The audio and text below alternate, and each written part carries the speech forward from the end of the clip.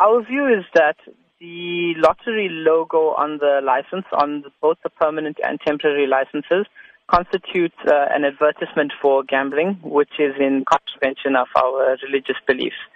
We have runners who are unwilling to participate in races with the logo on the shirts because it's, like I said, an advertisement for gambling. But runners have been using this for a while now. Has it caused any problems? A while would only be about 4 or 5 races since January, when the licensing was issued and changed from the old sponsor to Lotto being the new sponsor.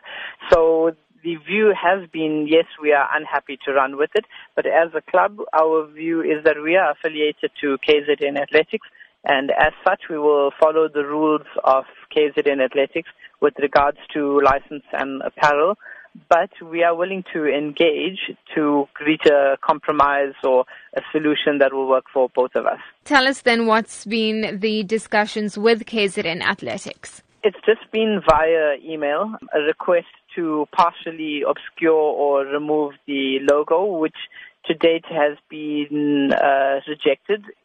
The rule as it stands from KZN is if you damage or remove the logo in any way, it will result in a disqualification for the athlete. We do understand, of course, for others participating in sport in South Africa, for example, Protea's Hashim Amla, that exceptions have been made. Talk to us about how that could also be negotiated in this case. Without being able to comment on the deal and the relationship that Hashim Amla has with his sponsors, we feel that it's a minor imposition for us to remove the logo. We receive no payment directly or benefit directly from the Lotto as a club or as an individual athlete.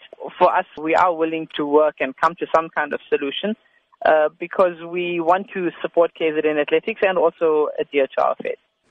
You're saying you're willing to engage on this issue, but there are some reports that you are in fact threatening to boycott races. Is that true? I just want to clear that up and say that we will continue to support KZN Athletics, and if a member chooses to not run a race, that's at his own choosing. As a club, we have always been committed to KZN, and we have not under any circumstances asked for a boycott of races, either in the past or currently. We will always participate in races, but we are more than willing to engage and, reach a compromise on the license issue.